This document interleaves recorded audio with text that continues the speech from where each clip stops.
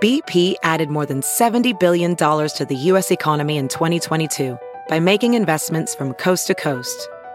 Investments like building charging hubs for fleets of electric buses in California and starting up new infrastructure in the Gulf of Mexico.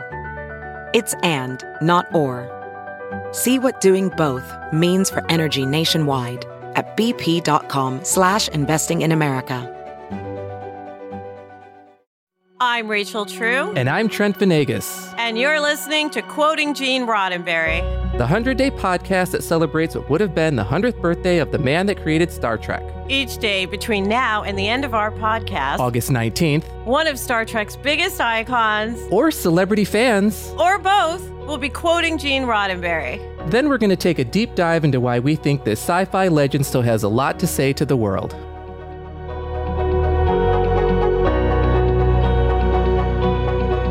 Today's quote is read by Star Trek Lower Decks actor Fred Tatasciore. Our galaxy alone is so incredibly vast that the most conservative mathematical odds still add up to millions of planets almost identical to our own, capable of life, even intelligence, and strange new civilizations. Alien beings that will range from the fiercely primitive to the incredibly exotic intelligence that will far surpass humankind. And once again, sitting in for Rachel is our lovely revolving guest host, Claire Kramer. Thank you so much, Trent. And we want to welcome Joey Clift back to Quoting Gene Roddenberry today. Of course, you know Joey. He's a very funny comedian and also a TV writer, currently writing on Spirit Rangers on Netflix. Hi, Joey. Hey, Claire. Hey, Trent. Excited to be back. That was a really great video from Fred. I'm excited to talk about this quote. It is a mouthful of a quote. Yeah. And he reads it so expertly. Like, he makes it seem so easy when he just reads that.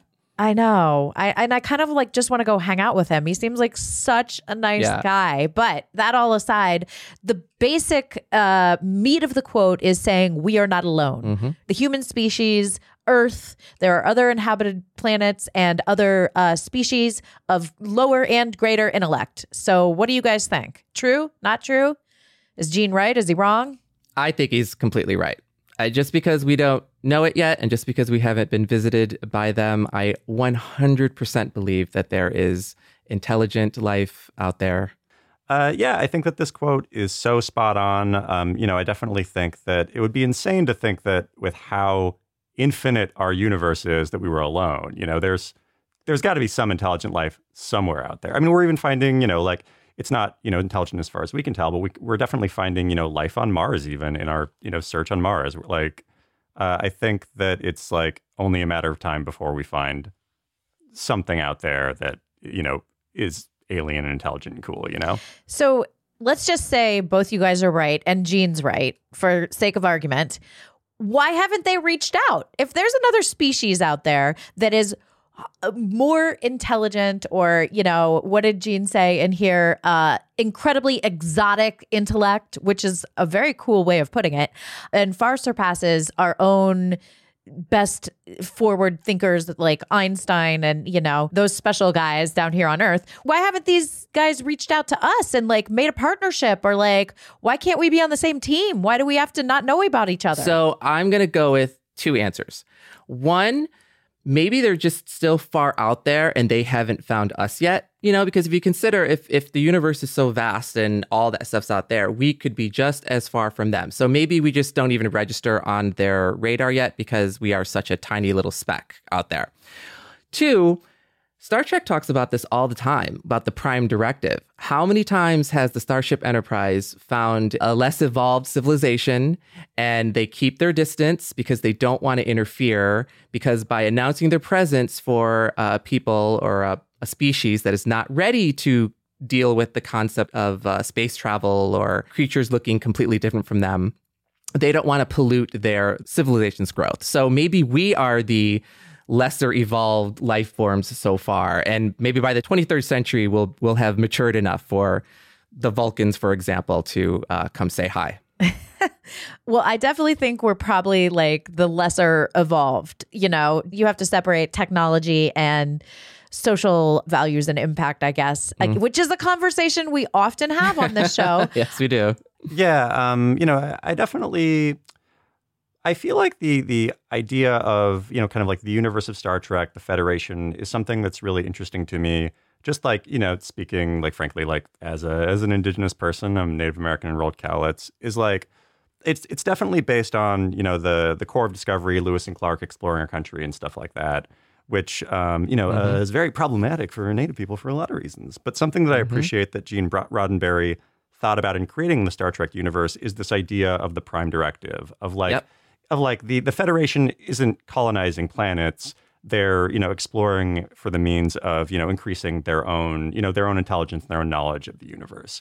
So, you know, like I think that, you know, especially in the 60s and even now is like a very forward thinking and really cool way to look at like interplanetary exploration and like exploration as a whole, in that like the idea of like, you know, it's like you don't have to harm the indigenous people while exploring things. Well, it's exploration versus interference. Yeah, yeah, you know? totally. And that's the same thing when you look at time travel and the sort of rules that have been written around time travel in cinema and television, is that you can travel and you can do things, but you can't F things up. You know what I mean? You can't mess with the circumstances that will change the outcome, you know, unless you're the Umbrella Academy, and then it's a totally different story.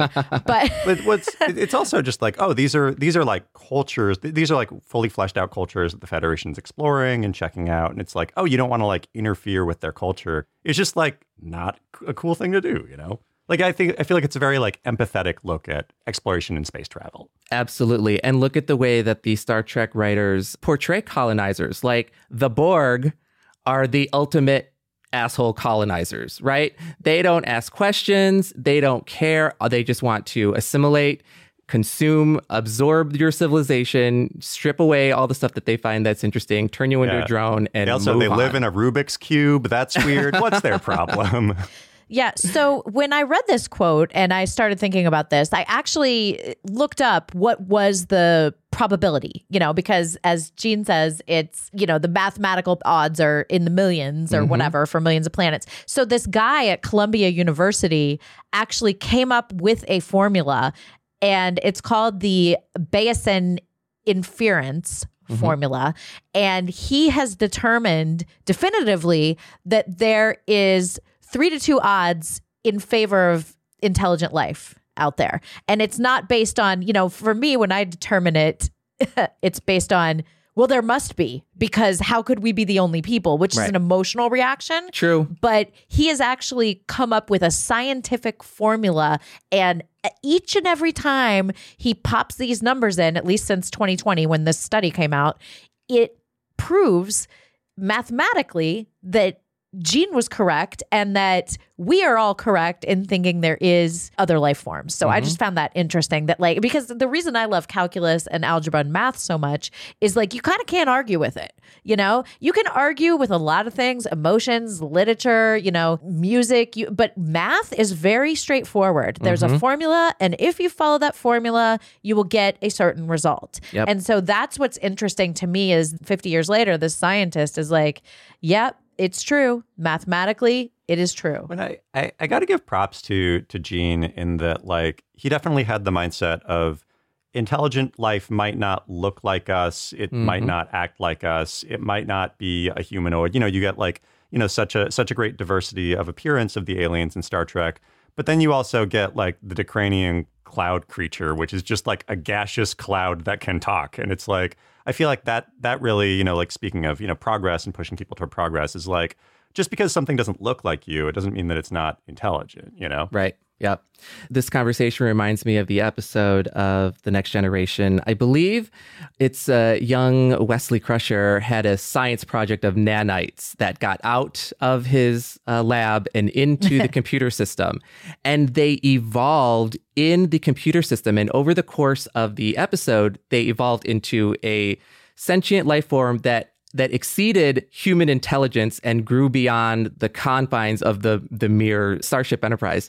And it's such a great story about that life, what we think is life, isn't necessarily what we think it is. Like, it can be something artificial intelligence. And didn't that episode end with them like loading the nanobots onto a probe and just being like, get off our ship? I mean, it was like that was not following the Prime Directive with the nanobots. I think they were released out, and then they took off on their own, I believe. I believe the PC term is rehomed. Yeah, well, wasn't it like those nanobots were rehomed? Yeah. There was. It's like if you were to take a cat and adopt it to a new family, and that new family, in this case, the cat is nanobots, and the new family is space.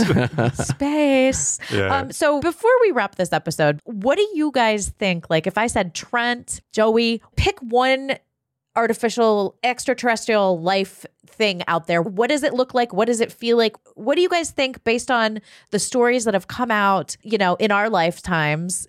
What's your own perspective of what that is or what that looks like? I think we kind of, because we see ourselves in the characters that we create, I think that we think it's going to be humanoid. I think that we expect that, even if it's a green alien with antenna, it will still have eyes where the eyes are and the mouth and sort of thing. But it's very possible that it could be something that we haven't even fathomed. And then when you see District 9, I believe the aliens look like bugs. They call them roaches or something. They're just really unattractive, and prawns. That's right. Yeah. And they're really unattractive, scary looking creatures. And immediately we hate that. We reject them. We don't want, because that's not what we envisioned alien life to look like. I mean, I don't know. I would hope, I feel like if it was more humanoid, we would be more welcoming and more accepting, because just, we don't even accept one another here on this planet. And just because of, different skin color. So I feel like whatever alien life exists in the universe, Elon Musk is one of them. Because what human would name their kid after a bunch of emojis? I will go back to the quote that he had about his first expedition to Mars. And he was like, hey, y'all might not make it back, but it will be worth it. It's like, I'm not sure. I'm not sure if it would be. I'm not sure if I would trust that. I find him really interesting because he's so outside the box with his thinking. And that's what we need. I'm not saying you can like him or not like him, like his politics, not like his politics. Whatever you say about Elon Musk, he's a unique thinker, and that to me is an attractive feature that, fortunately, in this digital age, we're able to hear different voices. And I want to exemplify the voices of unique thinkers for us to all grow and learn.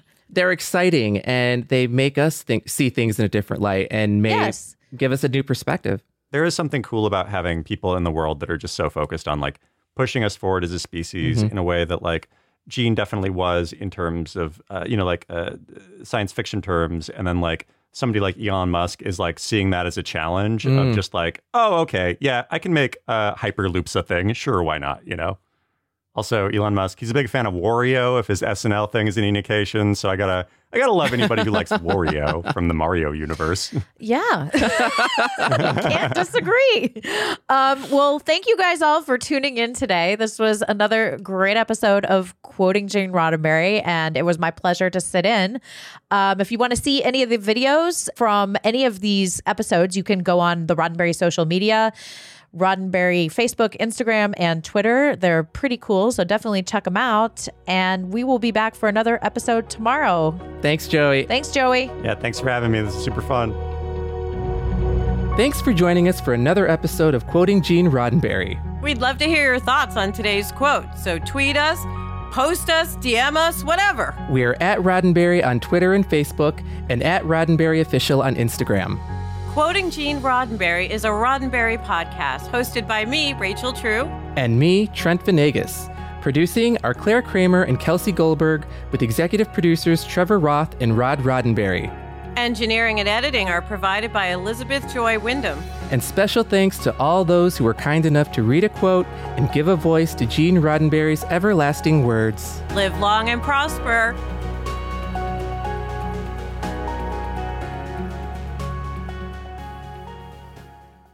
Look around. You can find cars like these on AutoTrader, like that car right in your tail. Or if you're tailgating right now, all those cars doubling as kitchens and living rooms are on AutoTrader too. Are you working out and listening to this ad at the same time? Well, multitasking pro, cars like the ones in the gym parking lot are for sale on AutoTrader. New cars, used cars, electric cars, maybe even flying cars. Okay, no flying cars, but as soon as they get invented, they'll be on AutoTrader. Just you wait. AutoTrader.